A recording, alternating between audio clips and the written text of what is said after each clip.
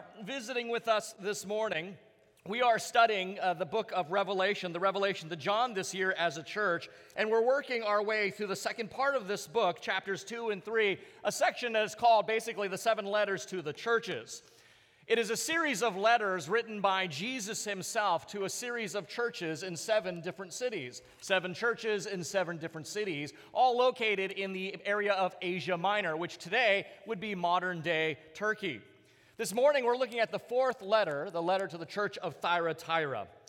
This is actually the longest of the letters, written to probably the least known of the 7 churches and the least significant of the 7 churches, at least politically and historically. The church of Thyatira was almost relatively unknown, just like the city itself. In fact, Thyatira is unlike any of the cities we have been looking at so far. If you've been in our series, you know I've been comparing these ancient cities to what their modern counterparts might be like, so we get a sense of the culture and the vibe and the feel of that city. So if Ephesus might be an ancient version of a Los Angeles, and Smyrna an ancient version of San Francisco, Pergamum an ancient version of Washington, D.C., Thyatira would be like nothing of those political, economic, cultural powerhouses. Thyatira, in fact, would be more like a Kansas or Omaha. No offense, Jayhawks or Husker fans out there, but that's how Thyatira would be. Thyatira would be a working-class kind of city, more than any of the others. They had trade guilds, more than any of the other cities had trade guilds. As a matter of fact, ancient discoveries of coins in the city reveal to us that they had trade guilds of tanners, coppersmiths, potters, linen weavers, wool workers, bakers, and bronzesmiths. You didn't live in Thyatira for culture. You didn't live in Thyatira to climb and get political power. You didn't live in Thyatira to manage someone's financial portfolio. You lived in the city if you could swing a hammer. You lived in the city if you could handle the heat of a furnace from a blacksmith. You lived in this city because you could shape wool or bend leather. But Thyatira was also interesting for the fact that it was a sentinel town. What do I mean by a sentinel town? Well, remember in our study, each of these cities, the reason they flourished the way they did is that they had natural fortifications and protections that allowed that kind of thriving. So I've got some graphics here. I couldn't find a program that would give me a topographical slice, so I found one, so it's kind of wonky. So there you can see the city of Pergamum and a red dot of where the city was located. Pergamum in the Greek means citadel, and you can see as you would walk into the valley that the city was located high atop a mountain, almost impenetrable. Ephesus, likewise, was guarded by the Mediterranean Sea on the one side and mountains on the other. And so there was almost an impenetrable city as well. Unfortunately, Thyatira had none of these things as they were on the open plains, easy for any invading army to come and destroy. In fact, the city of Pergamum kept a garrison of soldiers in Thyatira, not to defend the city from invasion, but to act as messengers to run back and warn its own citizens so that they could run and flee to safety while Thyatira was being destroyed. Over its history, Thyatira was ruled by nearly every ancient kingdom in that area at one point or another, its citizens merely being handed back over to one ruler or another successor like some property or cattle. Maybe we wonder that's why the citizens of Thyatira did not persecute the church of Thyatira. Unlike Ephesus or Smyrna or Pergamum, we have no records whatsoever of persecutions of Christians in the ancient city of Thyatira. Not at all. As a matter of fact, when you read this in verse 19, you get the sense that the church seems to be doing quite well. In some ways, the church, just like the city, was starting to finally get some traction and come into its own. By the time this letter of Revelation is written to them, Thyatira had experienced decades of peace. They were becoming well known for their purple dyes and their bronze work. As a matter of fact, one of the first converts in the book of Acts, Lydia, in Acts chapter 16, was a merchant, a seller of dyes from the city of Thyatira. You might even say this was now becoming an up-and-coming city, a great place for a church plant, perhaps. And the church was thriving. Jesus even says, "Your later works are exceeding even the first." So the challenge for the church in Thyatira was not hating the world around them for persecuting them, but longing for the world around them to accept them and include them. In that way, friends, the church of Thyatira might be more relatable to us than certainly the church of Smyrna, who endured such persecutions, or Pergamum. You see, they were not tempted to fear the world they lived in. They were tempted to love the world they lived in, maybe too much. They, like us, they have needs, they have fears, and they have hopes. But in a broken world like we live, a lot of times our needs can lead us astray, can't they? Our fears tempt us to compromise. And we often place our hopes in the wrong things. So Jesus' message to this church in Thyatira, and really it's a message to us, it was to let them know that he alone is sufficient to meet their needs. That he is the one that can remove their fears, and he's the one that can satisfy their deepest hopes. And so this morning, as we look at this letter, we're going to look at three things.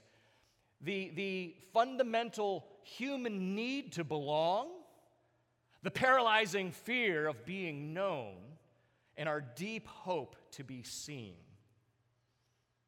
So our need to belong. You see, the Christians in Thyatira have the same problem that all people have. Let me get this thing. Sorry about this.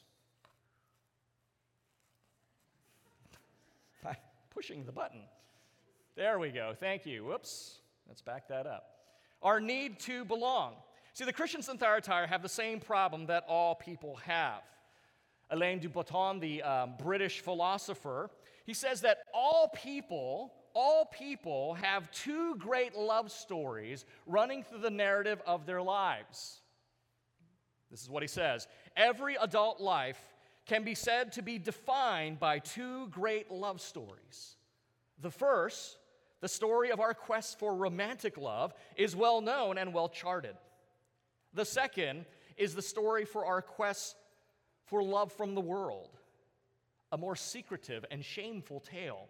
And yet the second love story is no less intense than the first, no less complicated or important or universal. And its setbacks are no less painful. There's a heartbreak here too. The second love story. That second love story, our desire to find love from the world, our desire to be accepted by the world, to fit in by the world, that is the story of the church of Thyatira. It could be the story of any church today. And as Alain de Botton says, it is the story of everyone that is alive, to have this love fulfilled.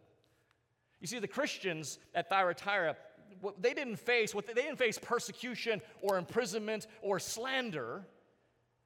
They faced insignificance. They faced not mattering. They faced that they didn't have any meaning. Because of their association with Jesus Christ, the Christians in Thyatira ran the risk of being completely marginalized, completely ignored, completely invisible to their society. Now, in one way, as a city, they all felt that way. After all, they were the expendable sentinel town, right? Traded from one empire to another, owned by everyone, belonging to no one. But the Christians probably keenly felt this sense of drift, of not fitting in, of not belonging, because to become Christians, they had believed in the Easter story that Christ had risen from the grave, and because of that, what he said about reality mattered, and that there were no other gods except he and he alone. And that brought to them a whole new worship and a whole new ethic of how they would live outside of that worship. And that new worship and that new ethic brought them into direct contradiction to the society around them. The new ethic that most obviously bumped up against society was their sexual ethic. A sexual ethic that taught that sex belonged only within the context of marriage, that it had a purpose fulfilled only in that context. And friends, those two beliefs, that there were no gods, only one God, and that sexuality was designed for the covenant of marriage, that was just unheard of.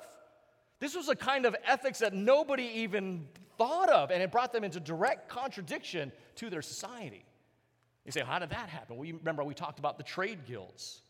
And these guilds would hold monthly common meals, often honoring their patron deities. Imagine these trade guilds were kind of what we might call a networking lunch or a company dinner party, except oftentimes they would end in temple prostitution. And the reason being is that as human beings enjoyed and celebrated their sexuality, the gods would be stimulated and respond in like and give a bounty of their gifts to all of humanity. So it was a natural thing to get together with the people in your own trade, in your own profession, to network, to meet the people of power, to get to know clientele, and then to worship the gods, to bless them by expressing their joy and their sexuality. Well, you can see just on those two levels how this made it really hard for the Christians in Thyatira and, as you know, Smyrna and almost any ancient city to participate in some of the very fabric of their society. Well, this is exactly where Jezebel comes in. Look at verse 20. So I know your works, your love and your faith and service and patient endurance, and that your latter works exceed the first, verse 20. But I have this against you, that you tolerate that woman, Jezebel. Now, Jezebel here, it is a title. It is a reference to an actual woman from the Old Testament. You can read her story in 1 Kings chapter 16 through 22. Jezebel was known for leading the people of God astray into false worship and idolatry in the Old Testament. And so her name, even to this day, we understand that term, right? Maybe we don't say it's so common, but there was a time when, if you were, they would say, oh, she's a Jezebel, right? Kind of a thing. I mean, you all have heard that at some point, right? Maybe you older saints have. But we understand that she has become a symbol of worldliness, of compromise, and of immorality. And so whether or not that we are talking about an actual individual or some group of individuals, or Jezebel is the term symbolically used of a teaching that was permeating the church, is not important. What's important is to understand the simply brilliant logic behind this teaching that caused the Christians to compromise. You see, and if you were last week, this is probably very similar to what we learned from the Nicolaitans, same kind of thing. You see, it taught a version of Christianity that allowed you to keep your faith, but also keep your place in society as well by attending these networking lunches and engaging in sexual immorality. And when you stop and think about it, it was actually quite brilliant. And you can understand why it was hard for the Christians to make sense of this from what Jesus actually taught, from what was being taught, and how it led them to compromise. It basically went like this. The idea was that if you really understand Christianity, like if you really get it, if you really understand what's going on, which is why, by the way, if you know the phrase, you would say something like the deep things. If you get the deep things of God, this is how this works. Which is why probably in verse 24, Jesus is actually mocking them by calling it the deep things of Satan. But it went something like this. If you understood the deep things of God, well, you would know that idols are nothing. True, right? That's what Paul taught in 2 Corinthians chapter 8, that there are no idols, that there are no gods behind these idols. There is only one God. So it was absolutely right. So if you really knew the deep things of God, you know that idols are nothing and our bodies are nothing. Notice what they did there. They would mix in something that was really true with something that wasn't true. It was a misunderstanding of what Paul talked about, what Jesus talked about, that our lives are hidden with him and hidden in Christ in God, and when he is revealed, we will be revealed as well, Colossians chapter 3. That Jesus taught that it was the spiritual, that the thing was actually the real thing that mattered. And so what some people thought was that, well, if the spiritual thing that matters and the physical doesn't matter, so whatever we do in our body, it doesn't matter. And so this is how the theory went. What's the big deal? What's the big deal to use our bodies, which are nothing, to worship gods that don't exist? What are we freaking out about? We're being overly legalistic. We're being overly dogmatic on this. This doesn't matter. What's the problem with using our bodies that are nothing to worship gods that don't exist by engaging in these things? And you can see how those two coming together would create a toxic combination of, oh, that does make sense. Oh, you mean I can now belong? I don't have to be on the outside because of my Christian convictions? I'm being too legalistic? I'm being too dogmatic? Lower my sexual ethic? Get involved? Oh, I think I like that. But Jesus categorically condemns it. Look at verse 22.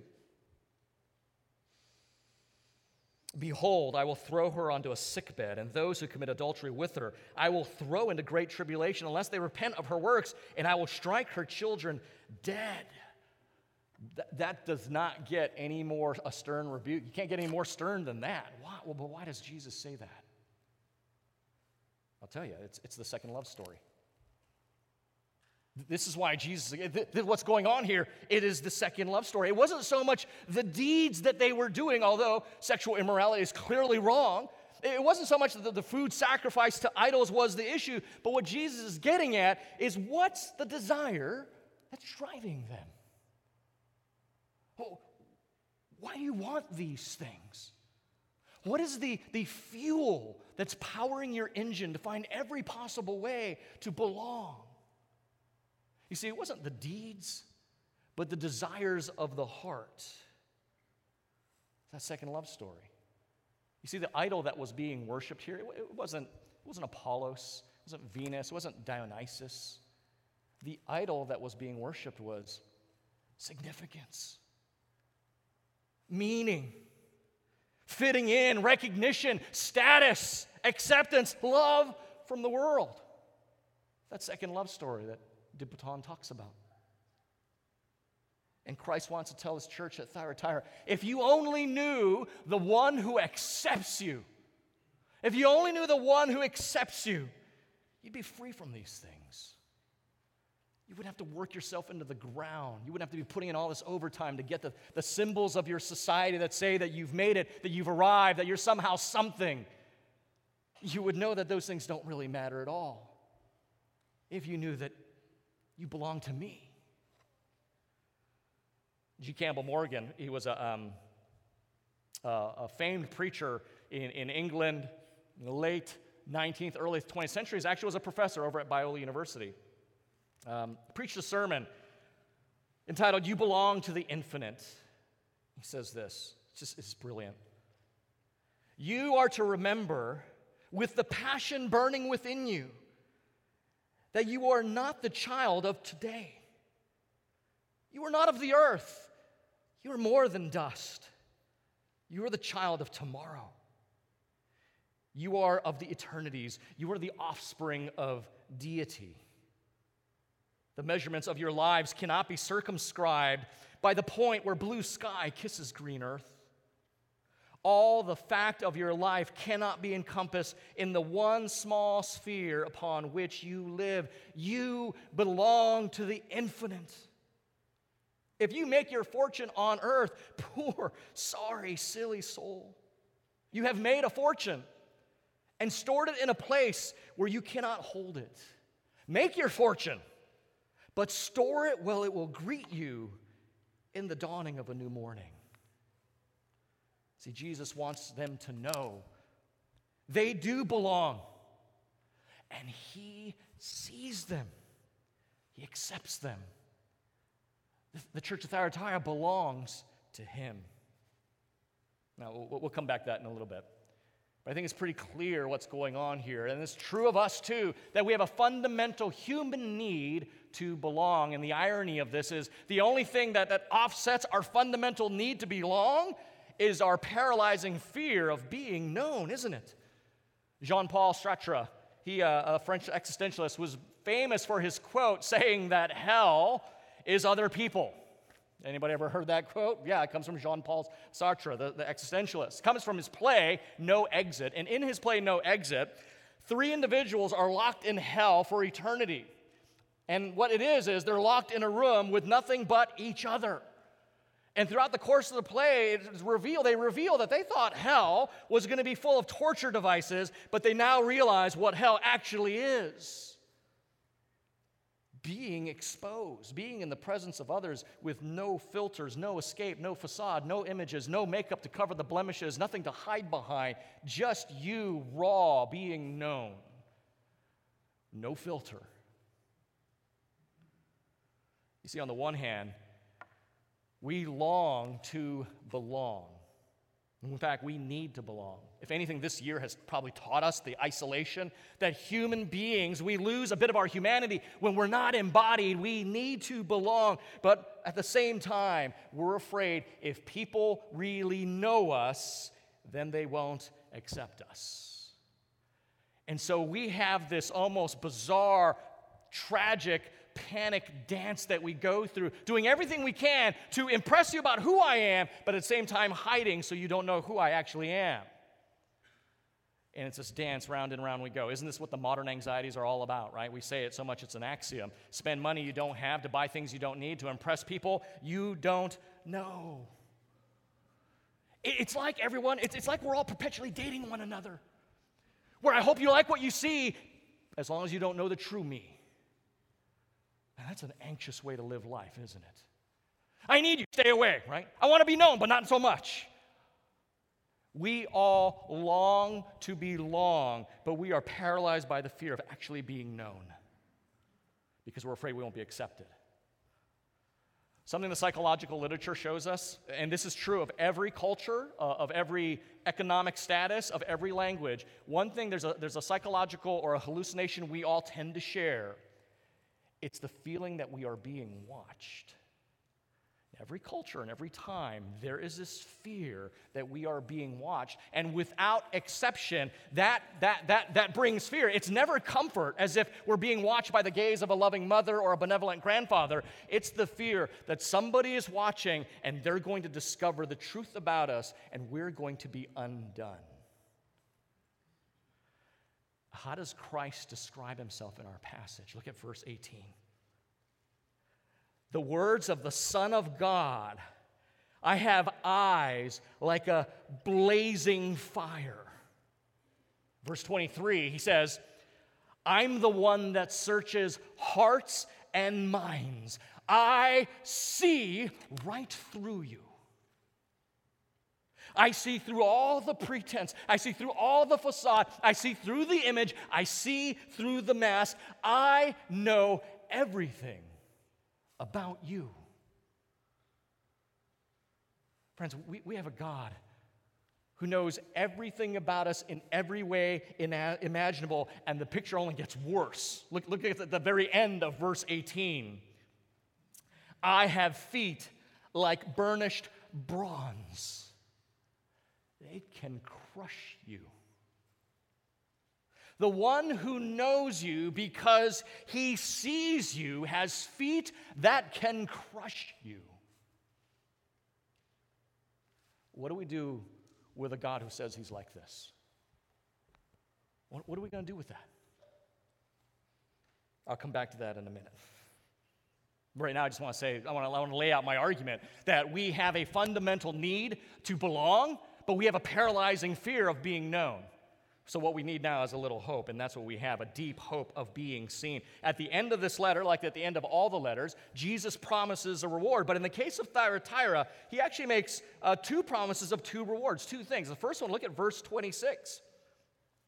Verse 26, the one who conquers and who keeps my works until the end, to him I will give authority over the nations. Isn't that something? Thyatira, you've been handed off from one kingdom to another. People have attacked you. They've subjugated you. They've traded you. You feel like you've got no place, like you do not belong. I'm going to turn the tables, and I'm going to give you the authority over the nations. The very thing you're looking for, to fit in, to belong, meaning, power, whatever it is that's driving you, I'm the one that gives it to you. I'll give it to you. Everything that challenges you, everything that's tempting you, everything that's compromising you, everything that's enslaving you, I can give it to you. He says, I'm going to give you the authority over the nations. You see, Jezebel promises it, right? The trade guilds are promising it. In our time, it's success, power, acceptance, education. They promise it, but it never delivers. At least not the way it says it will.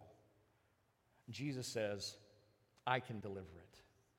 But friends, you see, that's not even the real reward. That's actually the after effect of the real reward. The real reward is in verse 28. Look at that. And I will give him the morning star. Morning star? What is the morning star? Well, if you were here last week, you might remember Balaam, the mercenary prophet that was hired to curse God's people, but every time he opened his mouth, only blessings would come out. And his very last oracle in the book of Numbers, chapter 24, with penetrating insight, this is what Balaam says in verse 17 of Numbers 24. I see him, but not now. I behold him, but not near. A star shall come out of Jacob, and a scepter shall rise out of Israel. Now, in the very last chapter of the Bible, Revelation chapter 22 and verse 16, this is what Jesus says. I, Jesus, have sent my angels to testify to you about these things for the churches. I am the root and the descendant of David, the bright morning star. You see, in chapter 2:28, it says, you will get the morning star. What Jesus is saying is, you get me. The one who overcomes, the one who conquers, you get me. Yes, you'll get all the other things that you long for. You'll understand significance. You will have belonging. You will have meaning. But the real reward is that you get me. Well, that's pretty good. But here's the problem.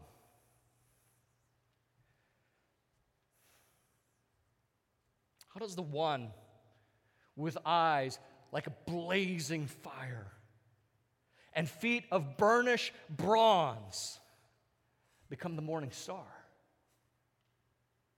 How can the one who sees right through you because he knows you, who's got the weight to crush you, become the hope of the morning star for you? How does the one who can melt us with his stare because he can see right through us become our great reward? How does that happen? That's the problem. How does that happen? So when we look at the cross, when you look at the cross and you see the same pair of eyes, those eyes that can see right through your soul, weeping to have you. When you see that, it changes everything.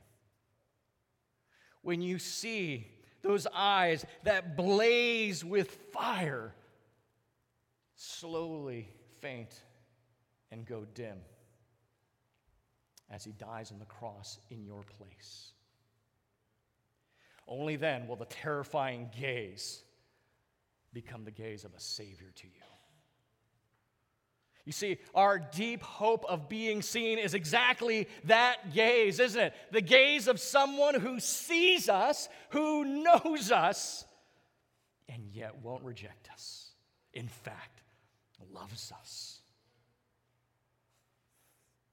Someone who sees our pettiness, someone who sees your immaturity, your insecurities. He sees your trivial responses, your immaturities to one another, your slights, your angers, your selfishness, but still embraces you.